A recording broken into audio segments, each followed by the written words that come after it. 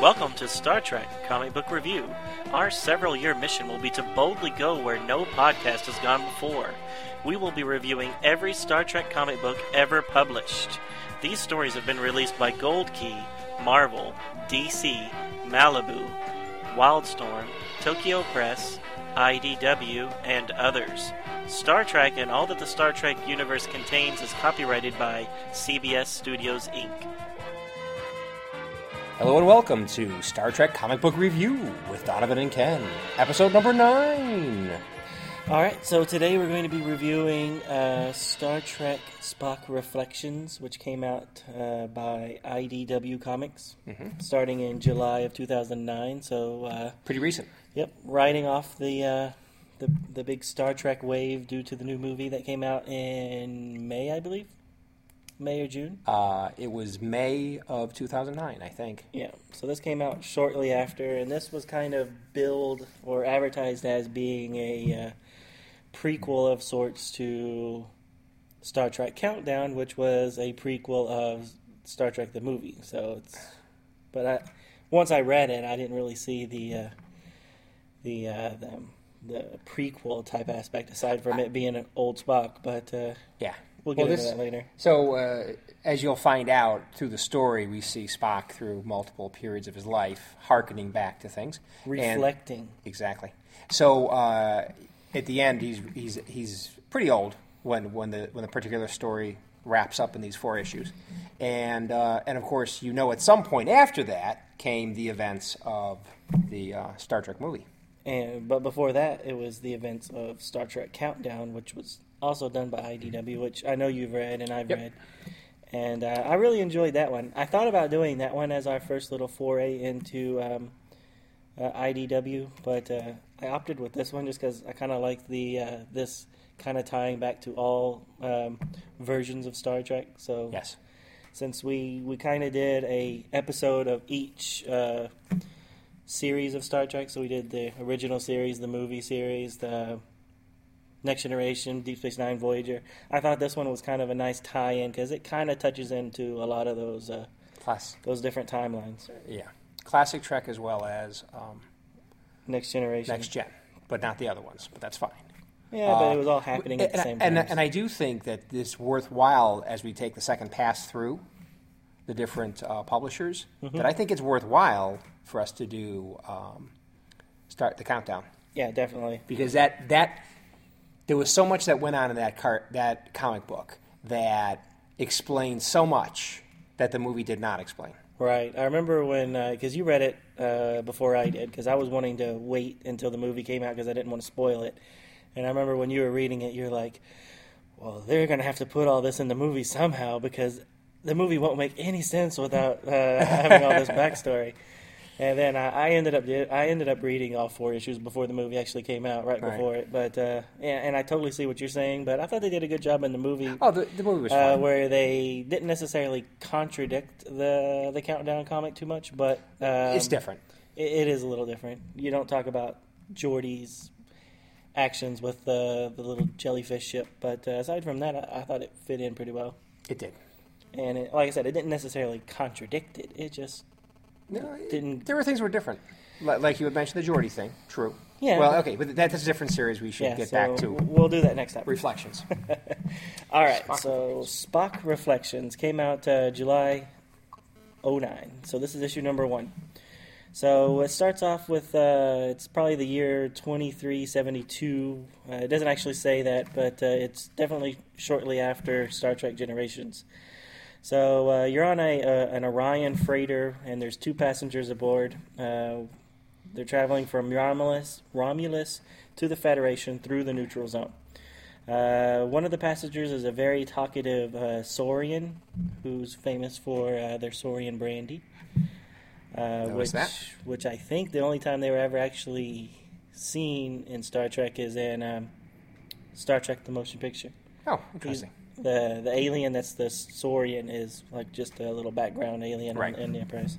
That's what I figured. If that creature popped up anywhere, it was definitely in a background supporting thing, not as a main character, right. Not as a crew member, nothing like that. Well, he was a crew member, but he was just... Remember in Star Trek: The Motion Picture, they just had tons of aliens in the background, even though all the bridge crew was human stuff. Sure, of course. Come on, because we rock.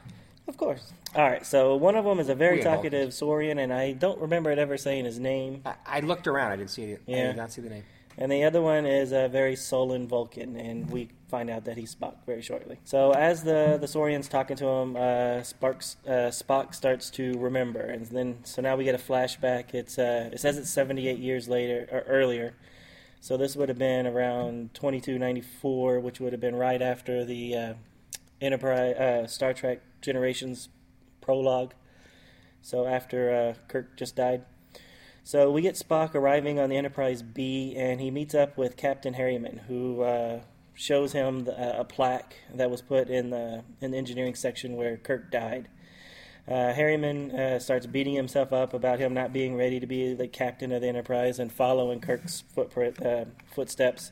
And then Spock reassures him that he is capable. So then it jumps back to 2372, and the Saurian is... breaks Spock's train of thought and asks him why he's traveling through the neutral zone. Spock informs him that he's a teacher and that everyone deserves to learn. And then we go to another flashback, which is probably around sometime after 2237, which would be shortly after the animated episode Yesteryear, where we see little Spock meeting up with a time-traveling older Spock.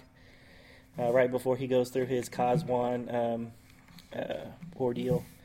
So anyway, we're here. We see Spock returning from sneaking out to the desert, the forge, and Sarek and Amanda scold him.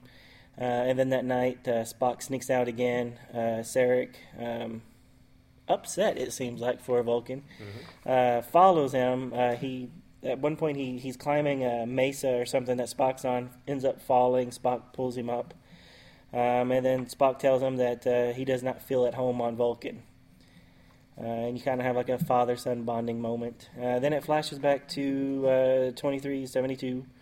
And the door to the room that the Spock and the Saurian are in opens, and an Orion walks in. And he tells them that they're about to get through the neutral zone. And he informs Spock that that the rendezvous ship is on schedule. And then Spock informs the Saurian that his final destination will be Earth. And then to be continued. End of episode 1. Yep. So overall, I really like the artwork. I think the artwork looks really good. Mm-hmm. I really like how they transition between like a profile of old Spock and then it'll transition to like a picture of the young Spock. Almost in the same position. Things I like that. Yeah, they do that a lot in this. Yeah, but I thought it was good. Yeah.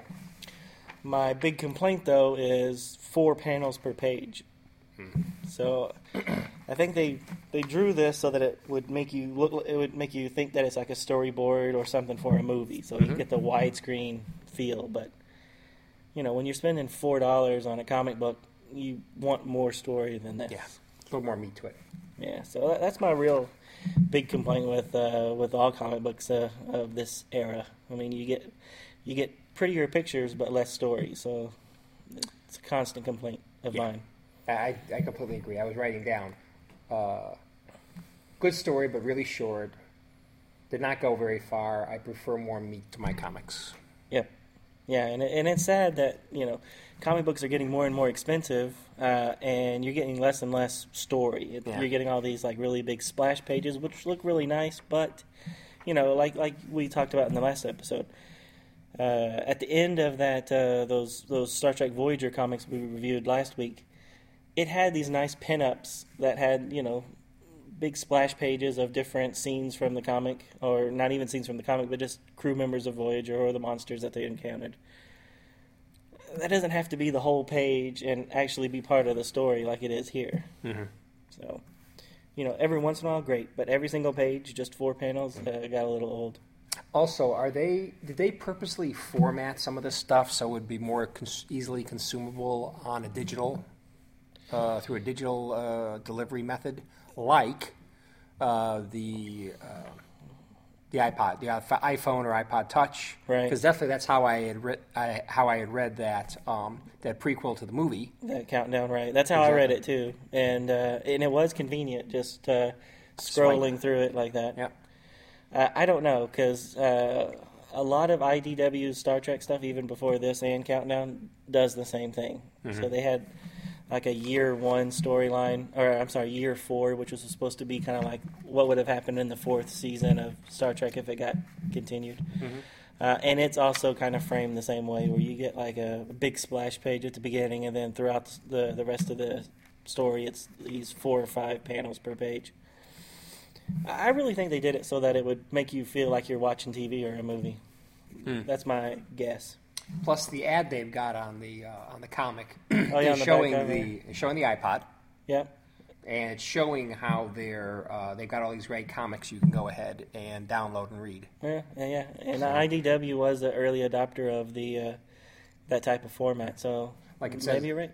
The coolest comics from IDW, the leader in digital comic book publishing for your iPhone, iPod Touch. Yeah. Individual titles available, blah, blah, blah, blah, blah.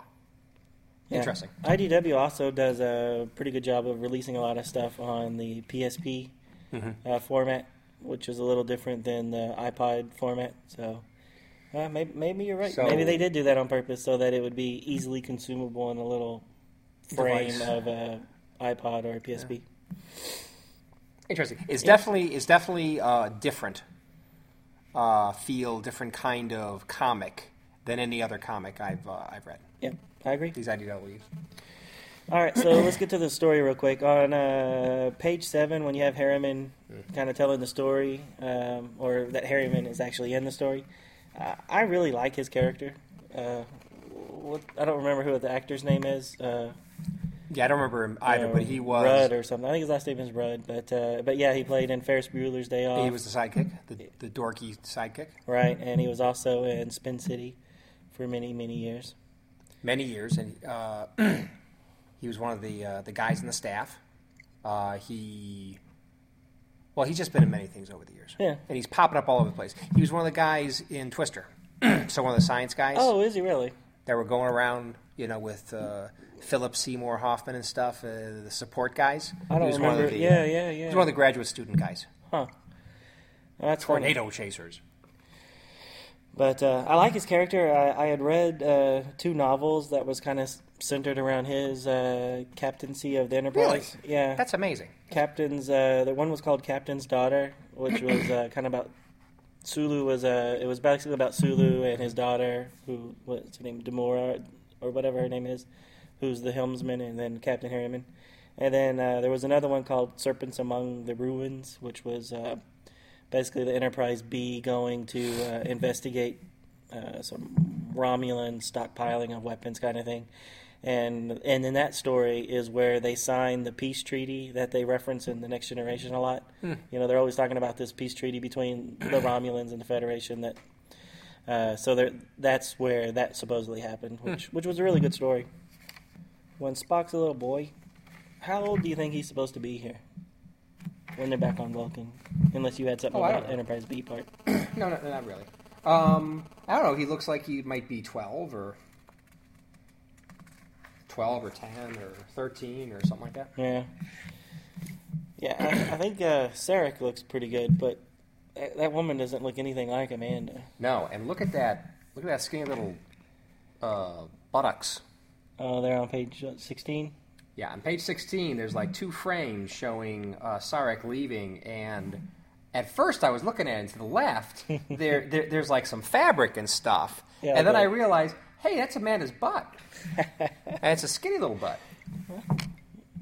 When you're on Vulcan, all you eat is fruits and vegetables, so I guess that could be. What was it, Jane Wyman, though? Is the that original TV the show? actress who played her? I don't know. I think. But I think she kind of looks like Winona Ryder here. I thought. She does. So, since this came out about the time the movie did, I'm sure that's not... that makes complete sense. Yeah. That makes complete sense. Yeah. Because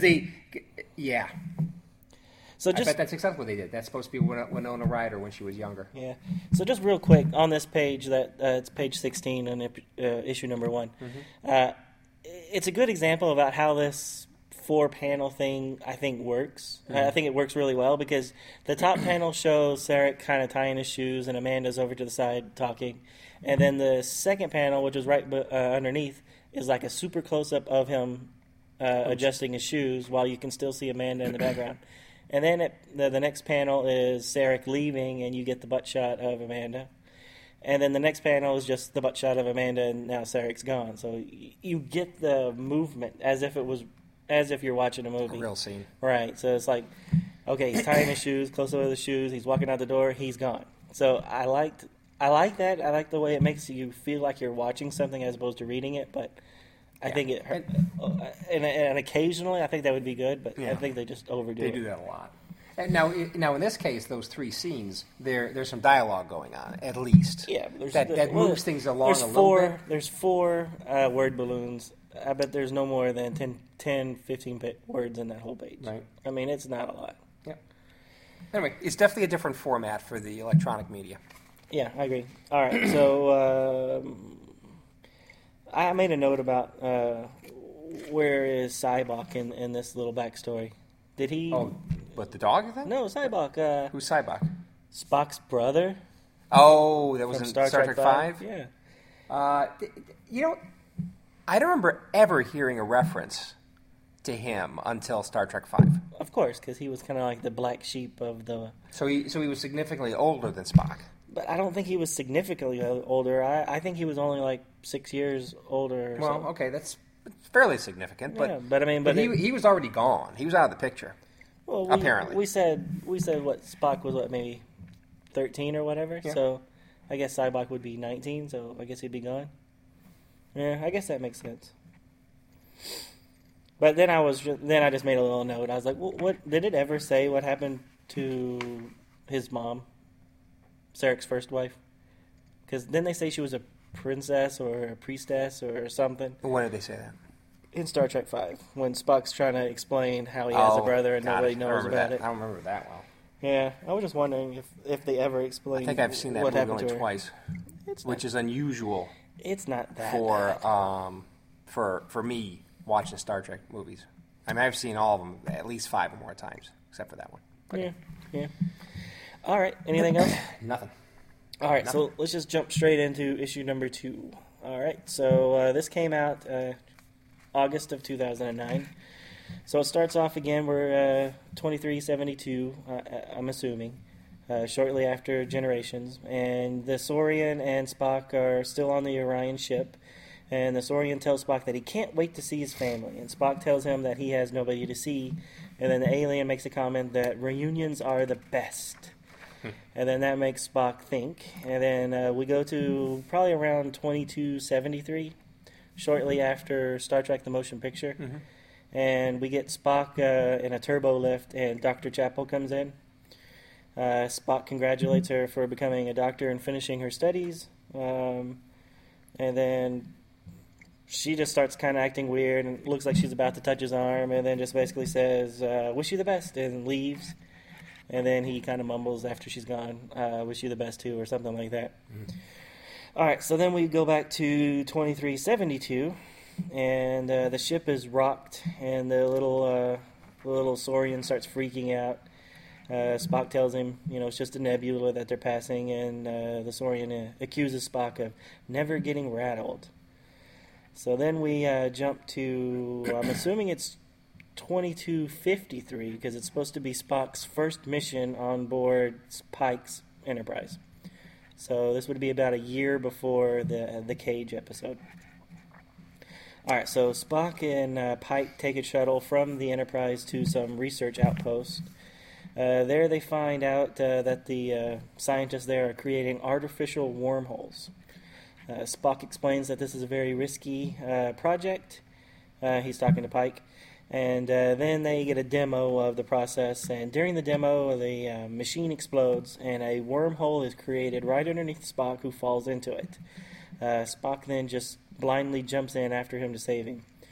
Spock and Pike find themselves near a lava pool, and Spock's just hanging on to the side, about to fall in, and Pike saves him. Very similar to how Spock saved his dad in issue number 1 when Sarek was falling down the little mesa. Then they get a shuttlecraft comes and picks them up, and they go back to the Enterprise. Spock then tells Pike that he owes him a debt. Then we flash back to 2372, and then the Saurian is still talking to Spock and asks him why he's making this dangerous trip from Romulus to Federation, and Spock says that it's due to some disturbing news. So then we go to probably what's just maybe a couple weeks before this issue started, and Spock's teaching a group of Romulans, and some guy gives him a message or a little computer pad, and then after he reads it, he says that he had some news about a friend coming back that everyone thought was dead. And then a Romulan was like, well, that's great. And Spock informs him that, I forgot how he worded it because I'm reading my notes, but he said something to the effect of, he's dead again, or he's dead. And then that's the end of issue number 2. So, overall, what did you think of this one? Brought along. I think it was fine. It moved the story along. I like seeing the Pike time period. Yeah. And I liked seeing the chapel. I liked that the costumes there. It made them look like I said when we reviewed some of the Marvel stuff based in this Star Trek the motion picture timeline. Yeah. When you draw the costumes, they look really cool. When you see them on the actors, they look like pajamas. That's true. So I mean, it has that gray look, and then I like the logo. It's different than, it's kind of a cross between the old one and what the little comm badges that they use in Next Generation. Sure. I will say that the drawing of Chapel, does not look much like Miguel Barrett. You don't think so? No. Now maybe this one on page 5, bottom of page 5, that might be like her. But I'm looking at these other shots, and I don't think it looks like her at all. Those shots on all of page 5, I think, look spot on. Really? Yeah. From the motion picture Chapel, because in the original series, didn't she have blonde hair or something? She had blonde hair. Yeah, and then in the motion picture, she had brown hair, short brown hair, and then obviously when she becomes Luxana Troy, she has different. Long black hair. Totally different character. No, I think there on page 5 she looks really good. I will agree that maybe that first shot of her coming on the turbo lift on page 4 doesn't really look like her. That looks nothing like her. Yeah, I could see this that. A little bit. I'm not so sure with these other ones. Really, I thought they did a good job on her. Yeah. And then making her feel a little uncomfortable when she was going to touch Spock. So I always felt bad for Chapel. I mean, I never understood what was her character anyways? I mean, she was just so in love with Spock. I would never say anything. Right. And it was always kind of sad. Yeah. And then, as a kid, I didn't see this, but when I got older and I knew what Pon farr was, and they made this big trip from the edge of the galaxy to Vulcan because he was going through Pon farr and he had to get to T'Pring.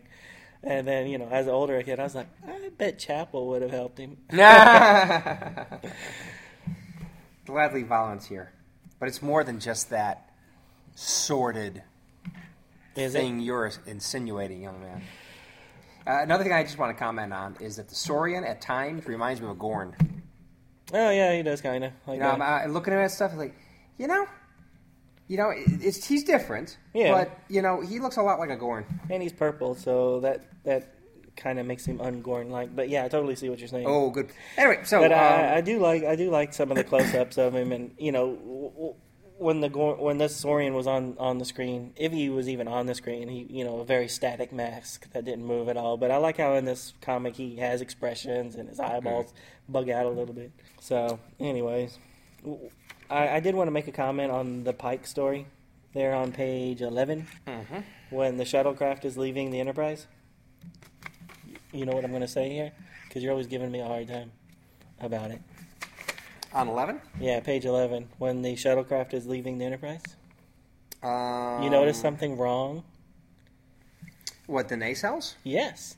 That is not Pike's Enterprise. That is Kirk's Enterprise.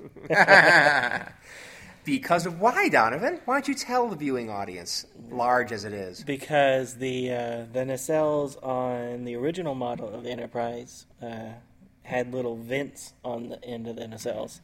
And then when they did the second pilot, they changed up the Enterprise just slightly, and they had these little bubble things on the end of the nacelles. Yeah. And that's what Kirk had for the most part, because they did reuse a lot of footage from the Cage. So every once in a while, Kirk suddenly had the old ship, but that's supposed to be Pike's ship, so it's supposed to be the little vents. Good point. That's a great point. And I will also say on that same page that at the bottom, that doesn't look like Pike at all. Is that supposed to be Pike? Oh yeah, it is. I think. Yeah, you're right. That doesn't. But they're on page 10. that close up at the end of page 10, just the opposite page. Oh, this one? Yeah, I think that was spot on. Yeah, and he has those crystal blue eyes. He looks really good. Now there's another one where I think this on page 16. I think 16 is a lot closer to him, especially the second from bottom panel. Yeah, 16. 18. Oh, that's 18. 18. So the bottom page 18, second panel from the bottom. I think that's a good shot of him. Yeah, it looks good. Yeah, and then also that one right above it to the left, where he's kind of half in shadow. That looks like something that was actually from the show back when he was talking about being so stressed out about being a captain to the doctor there. Right. Hey, I did have, and he did make a good. That actor made a good captain. I thought he did too. Jeffrey Hunter. Jeffrey Hunter. That's it. Yeah. Went on to die. What? He died young. Did he? Oh yeah. Oh, that's too bad. I didn't know that. But you were going to say somebody that had eternal life? Yes, he played Jesus and the King of Kings. There you go. Which is funny because I used to always make the joke when I would talk to people like, oh yeah, the captain of the Enterprise became Jesus or whatever, and then they've made that joke many times on Family Guy, where Stewie would be like, he's not good enough to be the captain of the Enterprise, but he's good enough to be the King of Kings. I didn't. So I'm always laughing. I'm like, I mean, how many people are going to get that joke? How many people are going to get that joke except for me and maybe somebody else? All right. Anything else on this one? We're kind of breezing through them real quick, but just because there's really not a lot of story to talk about. I did want to talk about back to the Pike one real quick before you go to your thing. Okay, go ahead. They're not on their uniforms. They have like that I don't know what it is, some sort of overcoat.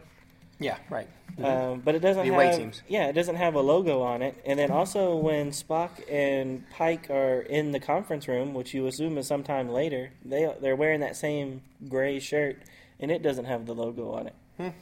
But when they beam down to the planet, the doctor, what was his name? Dr. some funny name, I thought it was. Oh, Knoxville. Commander Knoxville. He has a logo on his, and it's the exact same shirt. So I wanted to pull out the episode of The Cage and watch it to see if it's just the away team shirts don't have the logo, or they did have it on their normal uniforms, right? Yeah, because they had the long sleeve blue, or not blue. They were all yellow, and it had the logo. I thought like the long sleeve sweater type looking uniform. Sweater? It looked kind of like a sweater. They only reused it again in like the second pilot, and then they went to their bright blue, yellow, and red. Anyway, so what else did you have? Oh, just that the Saurian Brandy. Yeah. Tie-in when he finally introduced himself as a Saurian. And definitely that Romulan, who was in the caves with Spock around page 21. The one with the goatee? The one with the goatee. I mean, he looks just like evil Spock in Mirror Mirror.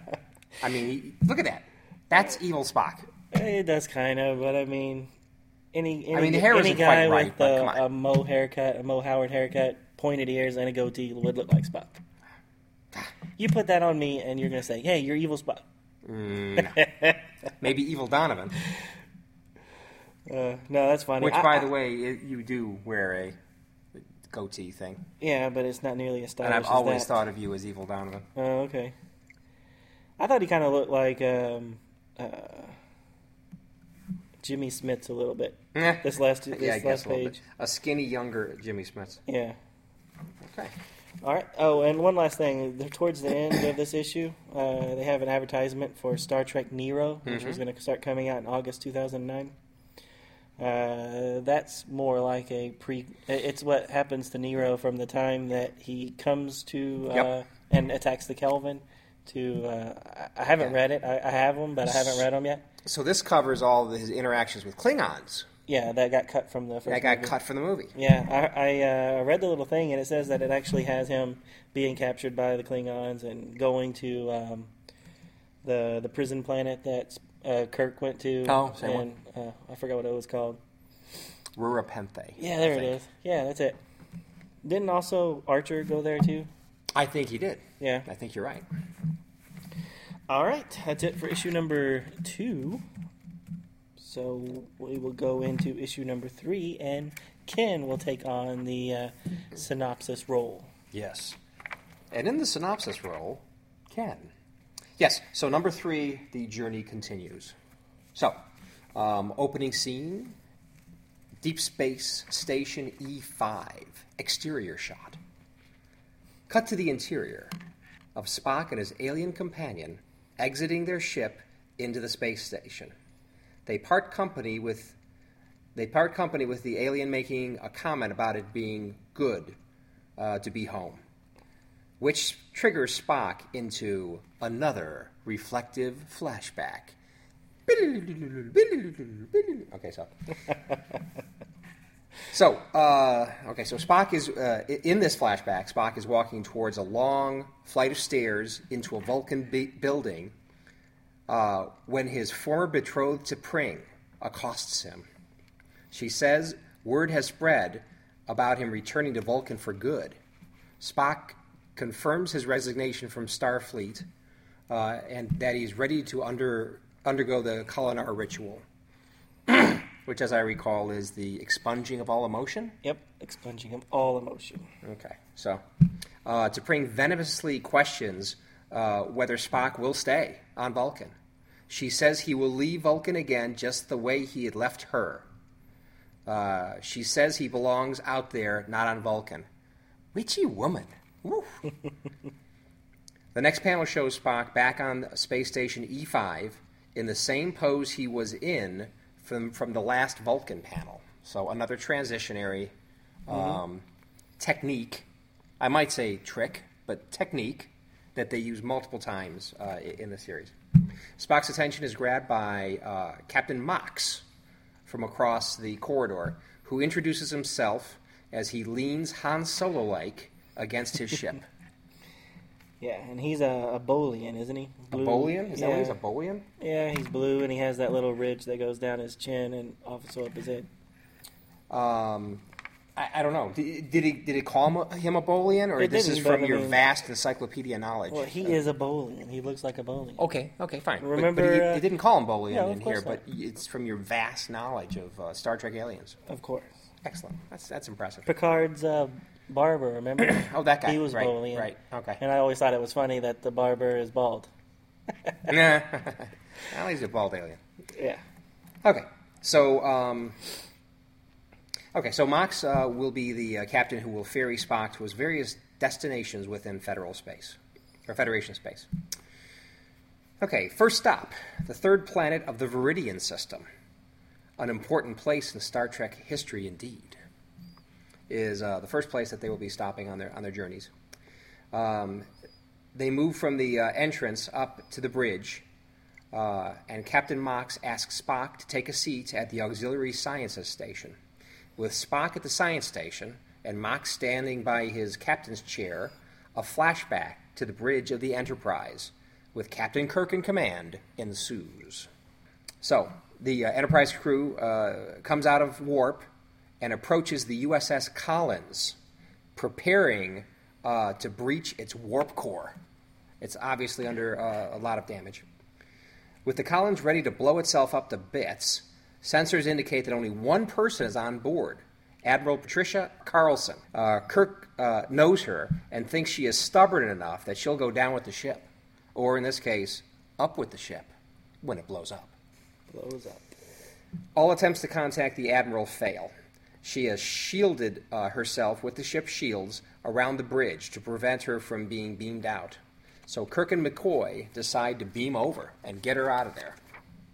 With the shields up. So how are they doing that? Well, so they're beaming. Okay, so that's right. First off, there was so little. Yeah, so the ship has so little power. She's only able to put the shields up in a very narrow pattern, and she's basically put it up around the bridge. Gotcha. So they beam in a nearby part of the ship that is not controlled or by the shields. That's right. Okay, so Uhura, on Spock's request, manages to turn on the Collins's bridge cameras that allow Spock and Uhura and the crew to see Admiral Carlson head in hands on her bridge. She gets all angry-faced and ranting, saying not to beam her over to the Enterprise. Kirk and McCoy, meanwhile, enter the bridge from the turbo lift, and with seemingly little effort, talk her into beaming back to the Enterprise. That's my assessment. Mm-hmm. The Admiral explains that multiple explosions started happening in her ship, and none of their repair efforts helped. 3 different engineering crews she sent to their deaths. When they get on board, back to the Enterprise, I assume the Collins blew up, but they never actually said it. Mm-hmm. They basically got out of Dodge and got away from the ship that was probably going to blow up. In a light moment, wrapping up the story, Spock says Kirk risked much for the Admiral. Kirk jokingly accuses Spock of worrying about him. McCoy joins in and adds to the fun and frolic. Story shifts back to the ship, where Captain Mox informs Spock they have arrived at Veridian 3. Spock beams down to the site of Soren's platform, from which he was sucked up by the Nexus. Then he moves onto the broken old bridge. Finally, Kirk's gravesite. All the while, Picard's words playing in his head from the note sent to him, explaining Kirk's unexpected return, willing sacrifice, and death. The last panel shows Spock looking out over the vista of Veridian 3, contemplating the death of Kirk. So, I like this one. Mm-hmm. I like the Taz storyline. I like that. Aboard the original.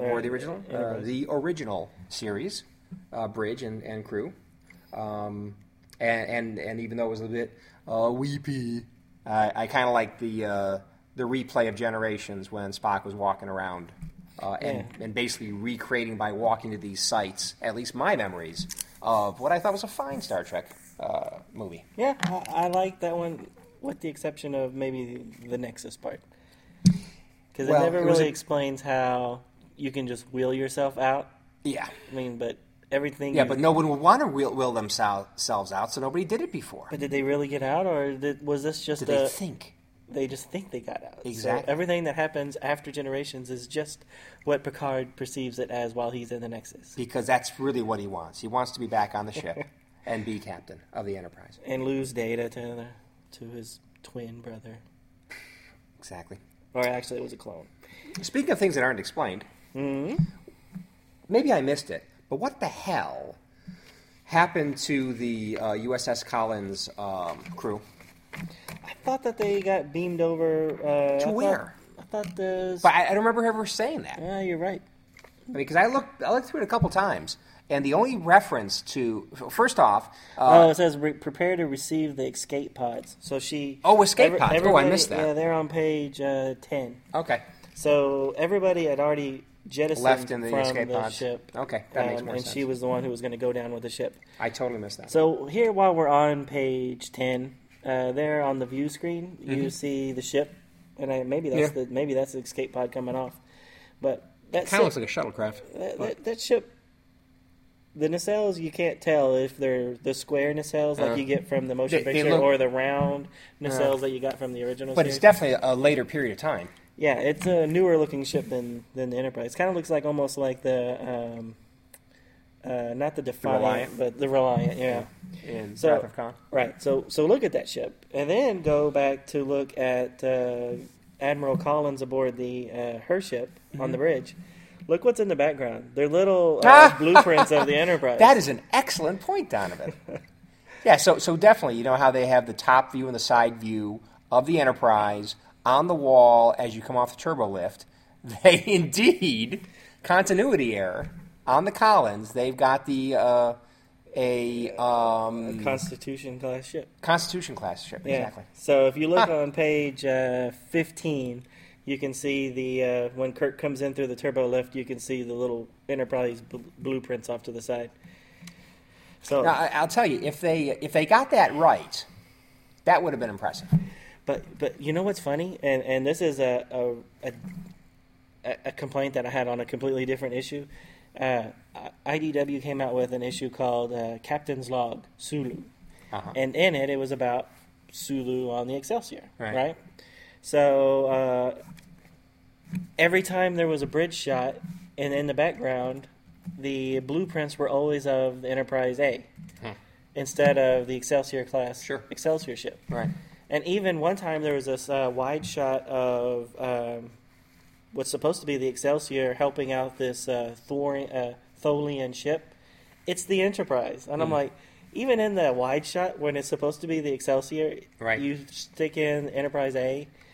That's weak. I was really upset about that. And again, weak. you know, that's $5 comic, and I'm just like, you can't even get that right. Speaking of ships, in the opening shot where you see the Space Station B5. Yeah, they're on page 1. Exactly. In the upper left-hand corner, we see, in the foreground, we see a starship coming away from the space station with 4 nacelles. Yeah, it looks like the Stargazer. Exactly. Yeah, I didn't notice that. It looks like the Stargazer, Picard's right. first command. You're right. But what's funny is that if you keep looking over here to like the far distance on the left, it looks like it's the Enterprise D, maybe like really small. Oh, wow, that's a bit of a stretch. But I know what you mean, because the nacelle kind of looks like the kind of sort of oval. Yeah, and the nacelles are really small compared to the saucer. Right. But if you look on the far right, it's the old Enterprise, the Enterprise Kirk's Enterprise. This one? Top right hand corner. Well, that's pretty small. Well, okay. It is small. So but you're I'm saying just, that's Kirk's instead of Pike's. You're able to tell the nacelles from there. No, it could be Pike's. Okay. We're nerding out here. Okay. But anyways, I did not notice Stargazer until you said that. That's funny. And you're absolutely right. Yeah, another interesting part is it looks like a Ferengi ship. Is that a Ferengi ship? Where's that? On page 3? As they're first walking through the space station? Yeah, it does kind of, yeah. I don't know. It's kind of a weird shot. It's like underneath, maybe. It is from beneath, yeah.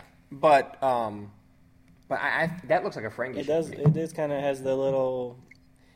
It always reminded me. The Ferengi ship always kind of reminded me of the Rebel Alliance logo on Star Wars. Oh, yeah. Where it has like the little half crescent moon with the little pointy end coming out. Good point. So. Yeah. Also on page 5. Go ahead.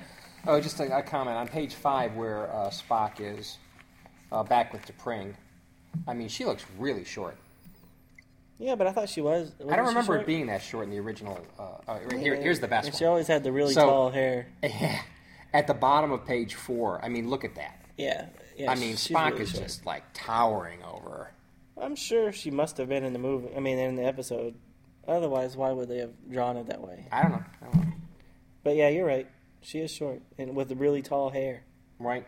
Now, interestingly enough, later on, she's taller. So on page 6, of course, it's a very small panel, and maybe she was on her tippy toes, but there isn't as big a drastic difference between their heights. Yeah, All right. that's a good point. So, minor point. did she say what happened to her husband, the one that... No, I mean, she just said, he's around. Yeah. He's boring. He's basically what I expected him to be. Yeah, she said Stone is Stone. Or I guess that's his name. Stonn. Mm-hmm. Yeah, and so basically I married him for stability because you never stuck around, and now I'm bored to tears. But he's what I expected him to be. I didn't get that from there, but okay. Well, that's what I got. While we're talking about ships, and maybe there's a better shot of it in the next issue, but this Bolian guy, he's in a Federation ship. He's in a runabout. Well, okay, you're jumping forward. It is, okay. You're jumping. And you can kind of see it here on the side, but... Okay. Well, yeah, you can see it a little bit here. But yeah, but you can't really tell it's a runabout. You really can't. So it's the next one. It's the next one, and I definitely have my comments there, and I'm sure my comments are the same as yours. And then I'm just going to make a little side note about when I was reading these, because I was buying them as soon as they came out, or at least I bought this one as soon as it came out. Mm-hmm.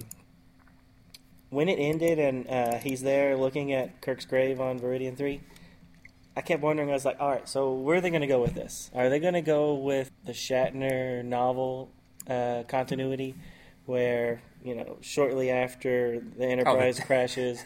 that the Borg show up? The Borg show up and beam up... Ridiculous. Beam up Kirk's body and reanimate him. Because they wanted to be the new Locutus? Nah. Yeah. That's BS. Oh, see, I like that. So I was really wondering... Okay. So Kirk is that great, they're going to the trouble of reanimating him. Of course. He is Kirk. I know he's Kirk, and he is the man, but...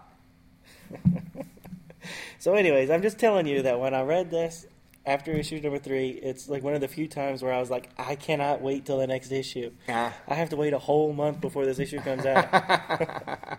Just to see the Borg show up. Well, I was just curious. Are they going to go that route or not? I figure they would not. But there was always that, how are they going to try to tie it in with other continuities? Right. And then also I knew that the 4th issue was going to deal with Lieutenant Saavik. Right. And I was really looking forward to that, too, because in the novel series, she and Spock marry. Mm-hmm. And, there is some precedence to that, because... in the Next Generation episode, Sarek, when Picard meets Sarek for the first time, or not really the first time, but the first time we see it, he says, the last time I saw you was at your son's wedding.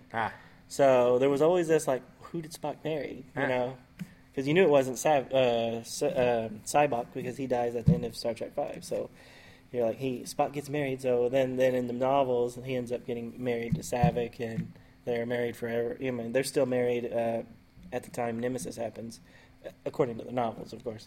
So I was thinking, it's going to be about that, and there's going to be a flashback to the wedding or something, and you'll see a young Picard there, and it'll be like this big continuity tie-in with the Next Generation. So, needless to say, it was I was very excited I had to wait 4 weeks for this next issue. And despite the disappointments for all those ways your mind went and the comic didn't, you still liked it. Or did you? We'll find out here in a second. We'll find out, won't we? So, which way did the 4th issue go?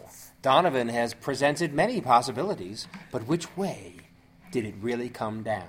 Well, let's find out, shall we? Issue number 4. Issue number 4. Okay, see. Runabout class Federation ship, not starship, ship, flying through space. Some extra components on the top of the ship, but other than that, it looks identical to the ones used on Deep Space Nine. And the Next Generation. Oh, really? What did they have on Next Gen? About the same time Deep Space Nine started. Every once in a while they would be in a runabout. Really? Yeah. The Enterprise crew. In a runabout. Right. Huh. Yeah, the big one was, there was that one where, for whatever reason, Troy, Picard, and somebody else was in this runabout and they were going somewhere. Yeah. And the ship was still going on its way. So they were going somewhere. And I just remember them being in the runabout. And the insides of the runabout was different than the insides of the runabout in the Deep Space Nine, but the outside was exactly the same. Huh. I don't remember that one. So, they don't care. As far as I know, they don't, other than this episode you're mentioning, they don't carry runabouts on the Enterprise, do they? I don't know. I think maybe they just kind of sporadically put them in there once they had the bottles built and stuff. Well, I will say one thing, that the shuttles they frequently use, it's like, that is one of the most, it looks like a little Yugo or something. Yeah. It just looks like a cruddy little thing. All right, we digress. We do digress. Let's go back to the thrilling story. So, Captain Mox at the controls in a rather spacious bridge for a runabout. Mox leaves the bridge and descends a staircase. What is this, a TARDIS? It's a big runabout. To enter a room with Ambassador Spock seated next to what appears to be a photon torpedo, but is more likely a coffin. Yes. They engage in conversation. Spock asks for the status of their travels. Captain Mox reports they are sailing through Federation space with no encounters with Federation authorities, compliments of Spock's route he programmed into Mox's navigation computers. Spock warned Mox not to attempt the same route again, because obviously this would be a security risk if people could just get all the way to Sector 001 so easily without being detected. Mox asks Spock to explain why a Vulcan like him appears to be displaying the emotion of sentimentality, which triggers another reflection into the past. Okay, they are on the Enterprise with Saavik in the captain's chair. She is going through her Kobayashi Maru from Wrath of Khan. She decides to eject the warp core on Scotty's suggestion and move the ship away, but not in time to avoid taking damage from the exploding warp cores. After the simulation ends, a pissed-off young crewman gets all nasty with her, asking if she has anything to say about killing many of his engineering friends in the explosion, including Mr. Scott. He storms off before she can say anything. Saavik enters Spock's quarters, asking for his counsel to help explain Ensign Wilson's outburst. Before Spock can fully reply, they are called to an inspection in engineering. Scott's engineering team is at attention in engineering while Mr. Spock explains how important it is that the inspection goes well for the Admiral. Admiral Kirk, obviously. Suddenly, jets of gas start erupting from the engine components, threatening the engineering team. Spock responds to the emergency by calling for an emergency transport of the crewmen out of engineering. Before completely out of harm's way, a crewman rushes into the smoke to rescue a fellow engineer who he pulls out of the deadly room. The crewman turns out to be Mr. Scott's nephew, who Scotty displays great pride in, despite the fact that he defied Mr. Scott's orders not to go into harm's way. Saavik states her lack of understanding for Mr. Scott's beaming pride when it's obvious his nephew disobeyed Scotty's orders not to go back into the gas-filled room. Spock consoles her and says he is going through what he went through as a Vulcan among humans so many years ago, and frequently did not see the logic in human actions. Okay, so the narration jumps back to the runabout, where Captain Mox is reporting the ship is in orbit, presumably around Earth. They make plans for Spock's beam down. Spock is beamed down to an Iowa farmhouse where he walks up to a gravestone etched James Tiberius Kirk. A familiar voice comes from behind and turns out to be Picard, commenting on how surprised he is to see Spock there. Picard says there is a place for Spock again in Starfleet, but Spock declines. They part company, with Spock suggesting that Picard should treasure the times, for when they are gone, they will not return. Again, Spock is alone and contemplative. Jump forward when Spock is again on Romulus, in caves and interacting with a bearded Romulan who looks just like Spock's Mirror World character. One of Spock's young students runs up to Spock, saying he has completed studying the teachings of Surak. Spock observes that if this is the case, he must certainly have many questions, and that their lesson should begin. The end. So, good story, but I thought it was just a little bit anticlimactic, and they do cover a lot of previously presented stories. Yep. But, yeah. So let's go to the runabout. Yes, let's talk about the runabout, Shannon. It's the amazing TARDIS runabout. Yeah, so this runabout has at least 2 decks to it, which I don't remember. Ever. Even the Defiant, which is bigger than the runabout, only had 1 deck. Are you sure? Did it? I mean, I don't think there were many decks on the Defiant, but I thought they had more than just one. Do deck. they? Maybe they do. Maybe. But come on, I mean, I this remember thing looks very spacious. I remember many DS9 episodes where they were in the back of the thing, they were in the front in the control cabin, but never such a huge interior. And so, how did he get a Federation runabout? I don't know. Good question. Because the guy doesn't look Federation. He's not in a Federation uniform. Nope, he's not. Nope, not at all. And I did like how you mentioned the torpedo tube acting as a coffin again. Again. It's like, okay, that was fine for Spock. because they didn't have any. It was a makeshift Exactly. coffin. I mean, they weren't expecting anybody to die on a training simulating ship. Yeah. So, what do you think about the flashback to Saavik? You said that it was during her Kobayashi Maru. It couldn't have been her Kobayashi Maru because we saw that on Star Trek 2, and the bridge crew was all the normal bridge crew. It was Sulu. But they had changed other things. Right. So well, I think this was just a did they have simulation. Did they have Scott's No. nephew on the damn ship? No. Yeah. What are you talking about? That wasn't his nephew. Yeah, it was his nephew. No way. Yes, it was his nephew. No. It was his sister's kid. He says it. Did he? Yeah. I thought he was just another guy that No. stood his ground and died. No, it was his nephew. That was why it was so. It's just in an offhand comment when Kirk shows up to do the inspection and he does the whole jerk thing puts the white glove on and like rubs his hand across the thing and like, I got some dirt away. But yeah, Scott tells Kirk that it's his sister's kid. Oh. So it would be his nephew, and then that way, when he dies later, it's all the more sad that Wow. Which I've seen that movie probably 12 times, and I've never picked that up. Wow. I know it's in there. I've seen it. No, I agree. made that up. Oh, believe me, I would not question your. But yeah, your knowledge about that. But when his talk about Star Trek 2. When his nephew does die, and he gets blown up or whatever there in engineering. And then Kirk and them were on the bridge of the Enterprise, and then the turbo lift opens up, and it's Scotty cradling his nephew in his arms. Uh-huh. And I always laugh. I'm like, Scotty, you went to the wrong place. You're supposed to go to sick bay, not the bridge. I mean, why would the chief of engineering bring his dead nephew up to the bridge? He wanted to see it one time. It's more dramatic that way. But anyways, yeah. Could I mention something about Captain Mox?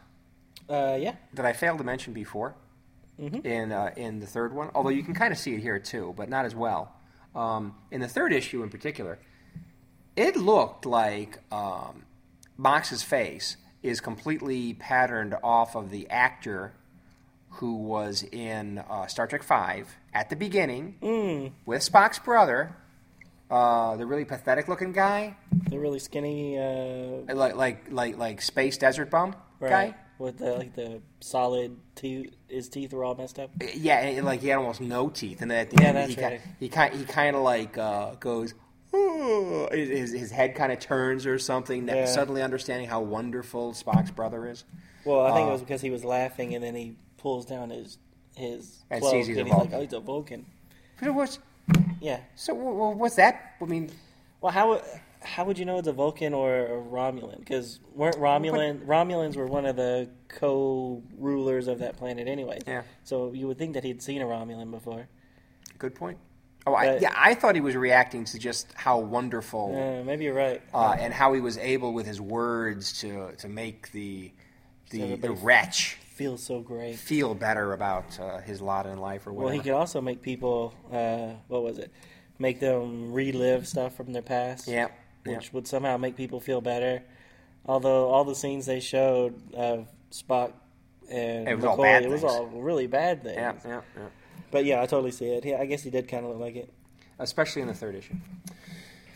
So, obviously this scene happened probably right before Star Trek 2, and Lieutenant Saavik is the Kirstie Alley version. Yes, Kirstie Alley version, definitely. So, which I thought was the cutest version. Yeah, but because she doesn't have. Oh, no, that's not Vulcan true. ear. Kim She Cattrall. doesn't have the. Kim Cattrall wasn't Saavik. I don't remember what her name I is. think no, Kim Cattrall. She was a Vulcan, but she was not Saavik. Oh, really? Yeah. She was mighty cute. She was cute, yeah, but she's not Saavik. I don't remember what her name is, but I think when they originally wrote Star Trek 6, Undiscovered Country, I think Saavik was probably the person that was supposed to be, and from what I've heard, Gene Roddenberry was the one who wouldn't let them use Saavik as the traitor. Oh, really? Right, he was the one that was like, no, it can't be Saavik. So they ended up making it that other person, random Vulcan woman who sided with the Klingons. Right. But what's funny is that, in parallel to them, in some of the expanded universe type stuff, they say that Saavik is half Vulcan, half Romulan, right? So, which I never understood because you're not supposed to know Vulcan or Romulans are Vulcanoid, but okay, she's half Vulcan, gotcha. But in some of the other stuff that I read about that woman who's in Star Trek 6, she's supposedly half Vulcan, half Klingon. Ah, which really? Why even bother? Why even bother? So basically, the Vulcans get around. Why mixing of all these species? Now, you would think the Vulcans would be the tight ass alien race that would probably get it on with other species the least. But exactly. Man, they're just copulating with everything. And they make such a big deal about Spock being this hybrid, and it's a big deal. So, luckily in the movies, they never mention that either one of them are Vulcan, half something else. But that's funny. You didn't know that was his nephew. No, I didn't know that. All right. So back to the comic. Back when he's on the farm in Iowa, and he goes to the gravesite, and then he beams down Kirk's body into the ground. No. So, yeah. Are they beaming up a big chunk of ground that's there so that's that they been can displaced? So that then they can beam Kirk's body down into it? Because I was like, well, okay, he's not merging with the soil. He's beaming into the soil, so that soil has to be displaced in some way. So there should be like a big mound there all of a sudden. And I think they just basically didn't want to think about it too much, but wanted a quick, easy, clean way to get him into the ground. I'm being a little nitpicky, I guess. And that's funny. So obviously Spock doesn't bother to say anything to the family or anything like that. Whose family? Kirk's family. There might be family still on Earth. Well, Kirk has his brother was George Jr. He died. I think they mentioned that he died in the series. And he has like some nephews. So yeah, you're right. So maybe it's the nephews or the nephews' kids that still live there. Or cousins or aunts or who knows. Yeah. Although I will say that in the revisionistic Star Trek, which of course is a different timeline, Star Trek 11. Right.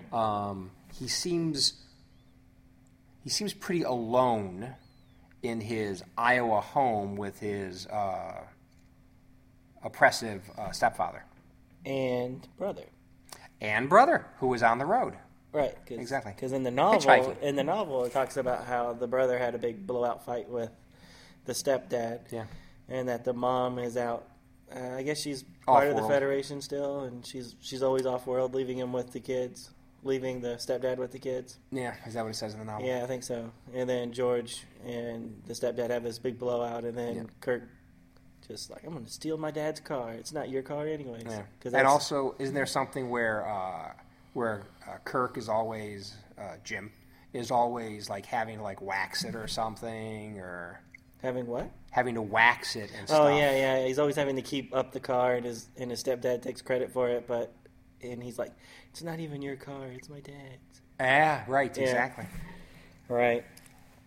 Anyways. And then and all that background makes it so much more understandable why he is doing the delinquent thing, driving the car around, and then why he drove it off the incredibly high cliff. Yeah, the quarry that I guess. Yeah, was that quarry supposed to be all the raw material they used to make the Enterprise? Because the Enterprise was built like right there too. But that was a lot later.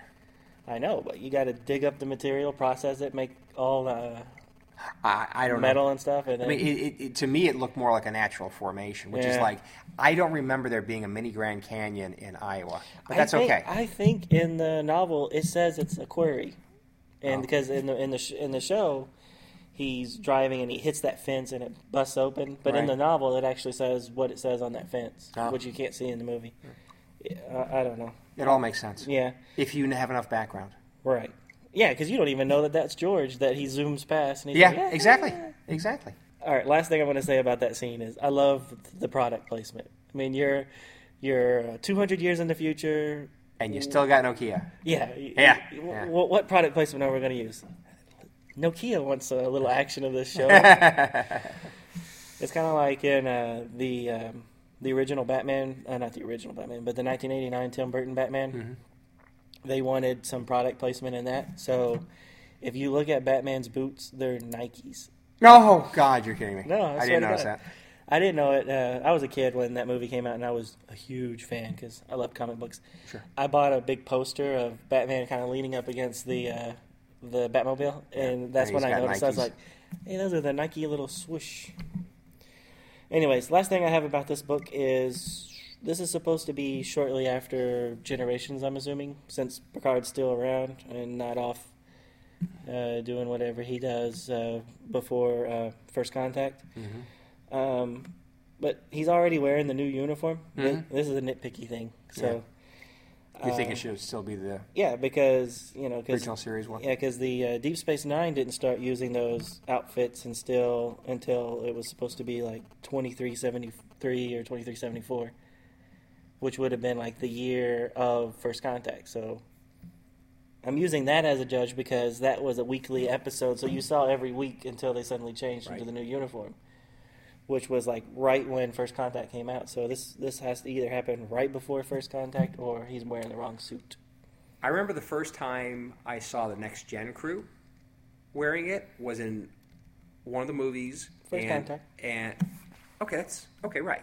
Mhm. I thought the first time I saw it, Picard did not wear the uniform, but Riker did.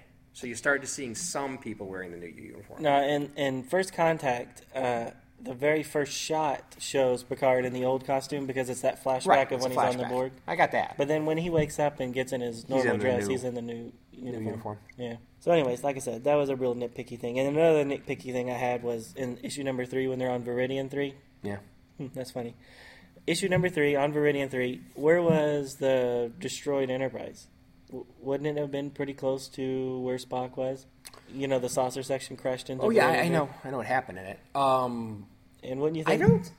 there would be a Was lot of there- there would be a lot of traffic to pull all the wreckage off of Viridian 3 so that But- they wouldn't break the Prime Directive. I don't remember anything that gave me the impression that the Enterprise went down, the saucer section, went down anywhere near where Soren was picked up. Because And they landed in covered. like a forest or something, and Well, they definitely hit forests. Soren was in the desert. So man, Definitely I guess you're desert. I don't remember them tying them together geographically. You're right. But it's been a while since I've seen it. You're right. You're right. And maybe I'm thinking more of because in the novel, The Return, Yeah. Captain Picard's off trying to justify all what happened with Starfleet, and Riker's in charge of the. And this is also in Imzadi 2, the Yeah. novel by Peter David, Yeah. that Riker's in charge of getting all of the Enterprise off of Viridian 3 because really? there is a population there that's pre-warp and they didn't want them to Oh, stumble really? across all this future technology. Right. So, but in The Return, while they're doing all this, the Borg show up and take back Kirk's body. For what So- nefarious regenerative purposes? Because it was cool. All right, so that was it. So Now that I think is that a record? That must be. I mean, 4 issues. yeah, That's quite a few. Now, mind you, they're short, but still. not 4 a lot issues of story going on. in one episode, and we only went an hour 12 minutes. Not too Which bad. I would love to keep it down to an hour, but Yeah, we get to talking about other stuff. I mean, do we really need to talk about the movie that much? of course we do. And Whedon comic books too. I mean, That's it's true. just- And Batman. And Batman. All right, so real quick, elsewhere in the Star Trek universe, like I said, when these came out, we were in the another golden age of comic book merchandise. Star Trek merchandise because of the new movie. So just really quick, and it's all comic books for the most part. IDW was really pumping out the comic books to pick up on to ride the wave. Anyways, July we had they were finishing off a Star Trek the original series called The Crew, issue number 5. There was another series going on with the original series called Mission's End. We were at issue number 3 of the Wrath of Khan adaptation, so it took that long before there was ever a Wrath of Khan adaptation, which coincidentally now over a year later after Star Trek the movie came out, we're finally starting to get Star Trek the movie adaptation.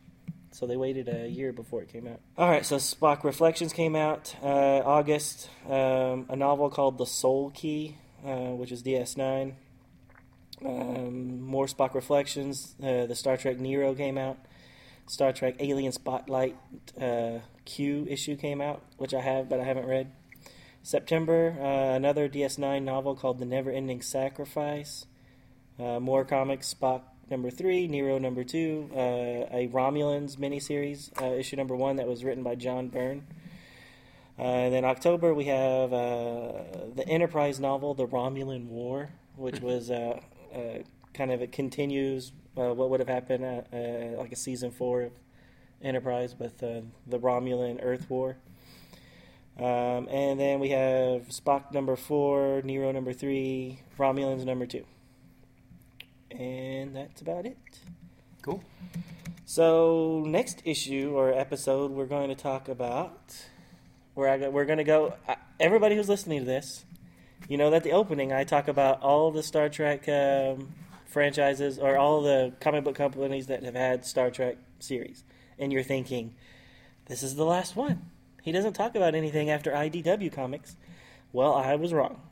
There's a company called Tokyo Pop who releases manga-inspired Star Trek graphic novels. So we're going to review... it's not necessarily the first one, but we picked it because it's written by Wil Wheaton. Wil Wheaton. Of Wesley Crusher fame. Exactly.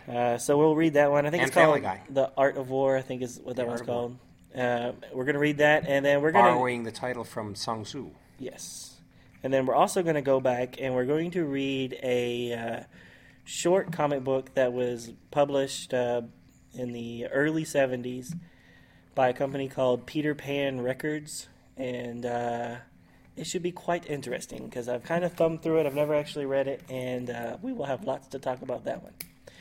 So once... next issue or episode, we will have covered every comic book company that has released Star Trek comic books. And somehow that's appropriate with it being the 10th episode. Yeah, I'm kind of excited because I haven't read either one of these. I never knew that there was this Peter Pan thing until not too long ago, and I've been waiting to read it till we could read it and then do the review at the same time. So, that being said, I hope everybody enjoyed the show, and we will talk to you later. Later, everybody. Thank you for listening to Star Trek Comic Book Review. All Star Trek stories and characters are copyrighted CBS Studios Incorporated. All music, stories, and characters discussed are for entertainment purposes only. You can email us at startcomicbookreview@gmail.com. Visit us at our website, www.stcomicbookreview.com. Subscribe to us via iTunes, or friend us on Facebook at first name ST Comic, second name Book Review. See you next time on Star Trek Comic Book Review. Let's get the hell out of here.